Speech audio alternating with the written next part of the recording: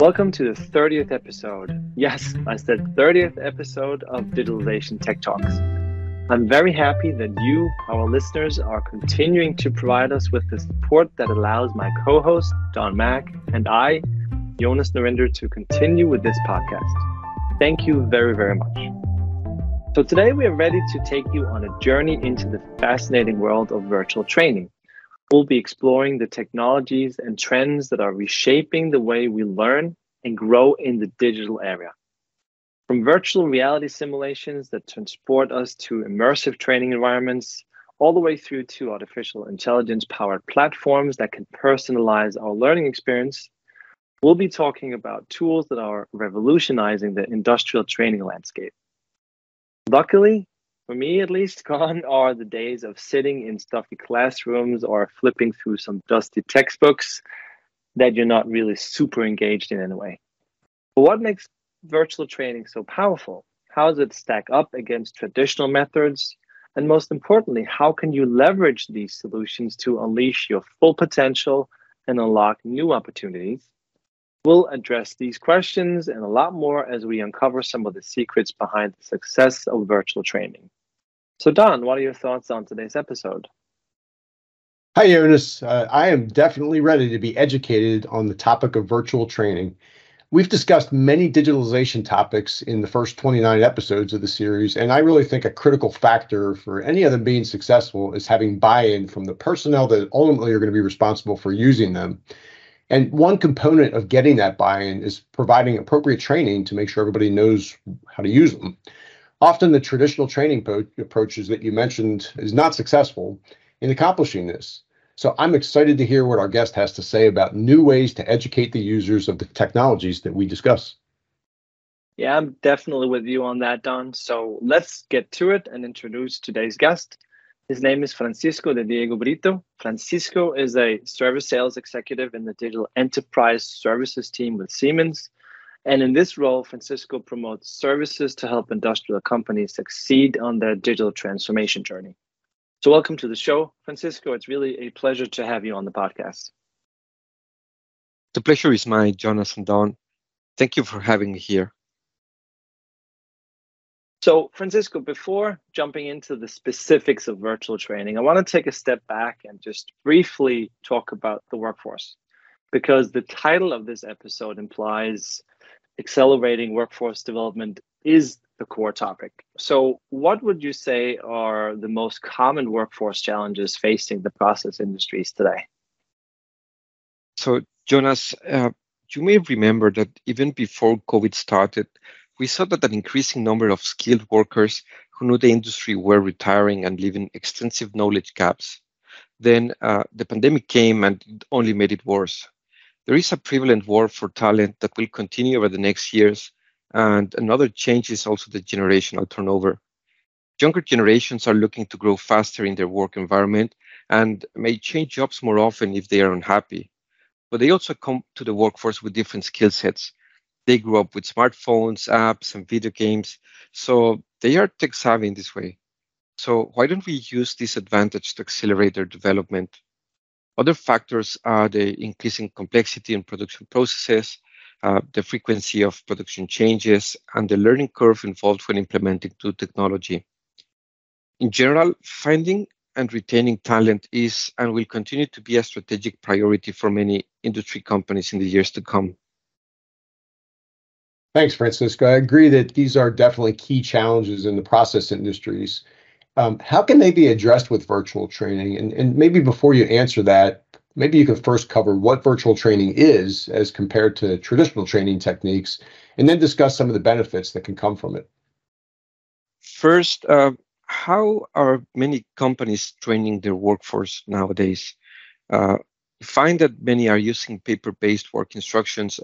We call that traditional training, where new employees may struggle to visualize or figure out some things. They may even think that they have understood something just to later find out during production that they didn't. And that is how we normally learn. So virtual training is a new innovative training solution based on the digital twin. It opens a range of exciting possibilities for breaking down bottlenecks and barriers of traditional training. It also offers more engaging and comprehensive learning experience.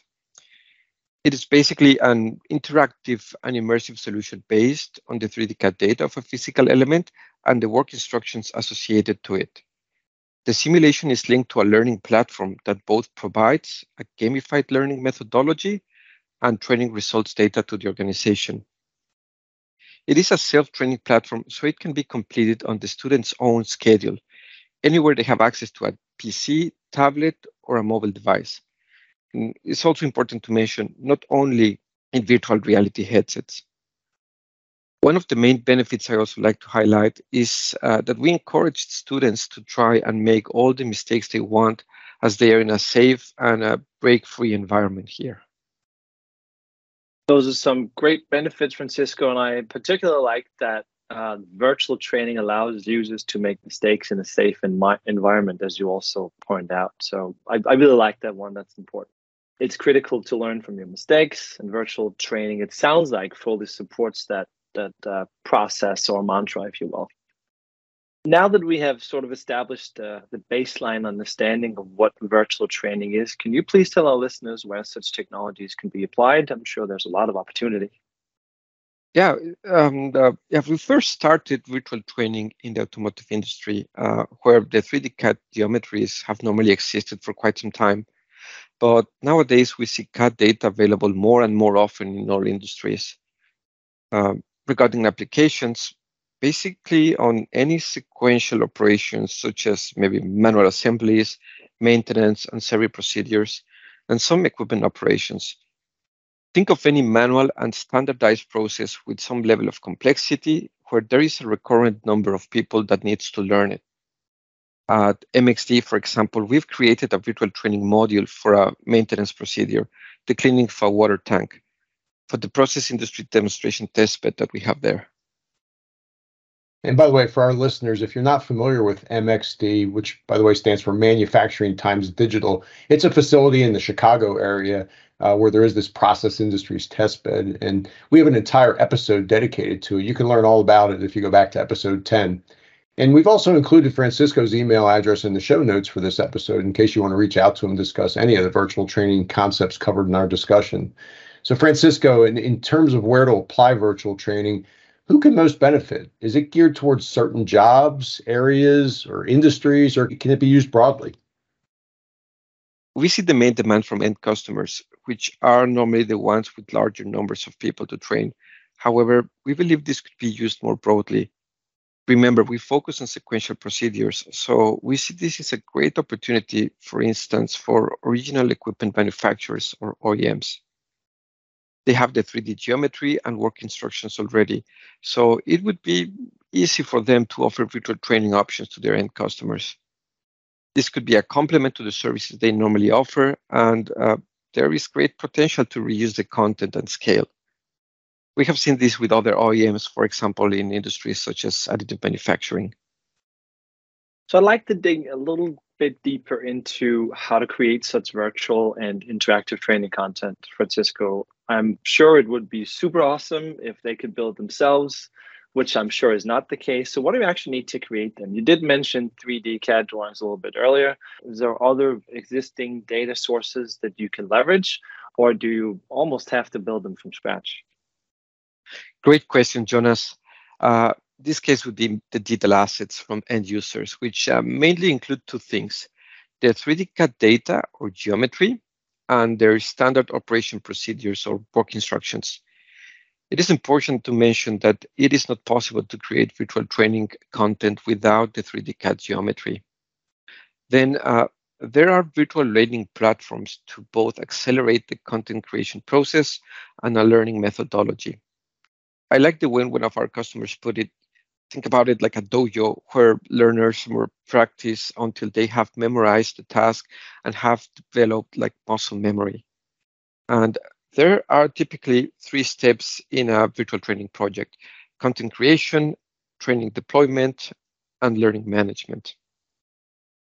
So for the first one, the content creation, it's important to consider an authoring tool. And there are options that are easy to use, maybe similar to a PowerPoint, where no code or programming experience is needed. And this allows to make and create contents and make updates very quickly. The second point would be the learning deployment. And this means the possibility to run virtual training in different modes. For example, via a web-based solution that runs in a broad number of devices, such as laptops and tablets, or you can also run it in a much more immersive experience using, for example, a VR headset. And then the third part would be the learning management system, which is basically, all the associated training status and statistics and information. This provides transparency of the learning processes to the organization. And here, supervisors and managers can see the progress and even connect with their own learning management systems. Francisco, you mentioned earlier about the workforce challenges that are facing industry and addressing them with virtual training. Are there other benefits that can result from using this approach? It's a good point, Don. I like to highlight the improvement we normally see in the quality space, meaning that students normally start making the mistakes in the virtual environment and not in the real process. Another is reducing time to proficiency, meaning shortening the training time in some processes by up to 50% compared to traditional training. This is how workforce development can be accelerated and achieve significant cost reductions and adding agility to the organization. Another one is fun, and particularly for younger generations, we've seen they jump very quickly into VR. We see they like to start small competitions between them. And finally, new procedures that have not been built yet can be tested, and we can get feedback from different groups on a new task. Thanks, Francisco. And another topic we'd like to cover is getting started. Can you offer any recommendations about how to get started when implementing a virtual training project? I guess recommendation would be keep the users in mind, right? It's important to keep the ease of use for students. And I think you mentioned this at the beginning, Don. It is important to have the buy-in from the personnel using the technology. We tend to get technical or start adding specifications, and that's something common in this technology that is evolving so quickly. But it is important we don't forget about the users and make sure we provide them with a solution that is easy to use and engaging. So don't forget about the users. I'm just going to repeat that because I think that's really important. You said it a few times, Francisco, here at the end. That's keeping the end user in mind. So really want to emphasize that. I love it. I want to thank you very much for sharing your experience with us today, Francisco, and also with our listeners about the tangible value of virtual training. I would say if I had the choice between a classroom training and a session run in virtual reality, I'm pretty sure I know which one I would pick for sure. We really appreciate you being our guest on the podcast. But before we close, do you have any final thoughts, like final takeaways that you'd like to share with our listeners? Yeah, just that creating virtual training is not as hard as you think, using the right approach and the right tools. And yeah, we are eager to help the industry overcome these challenges that we described before using this new and exciting technology. That's great way to end the episode. Some good advice, Francisco. Thank you very much. And with that, we are concluding today's episode. So listeners, if you have any questions about any of the topics we discussed today, of course, virtual training simulation, training solutions, please feel free to email Francisco directly. As Don mentioned earlier, we did include Francisco's email in the show notes. And as usual, Don and I are always open to your comments, your thoughts, your feedback on the show. And if you have any topics that you would like us to take up, then please reach out to us. Also, our emails are in the show notes. We'd love to hear from you with anything you want to share with us. If you like what you heard today, please help spread the word by rating the show. And if you're not already a subscriber and would like to be notified when new episodes are released, please subscribe to the series. Thank you for listening to this episode of Digitalization Tech Talk.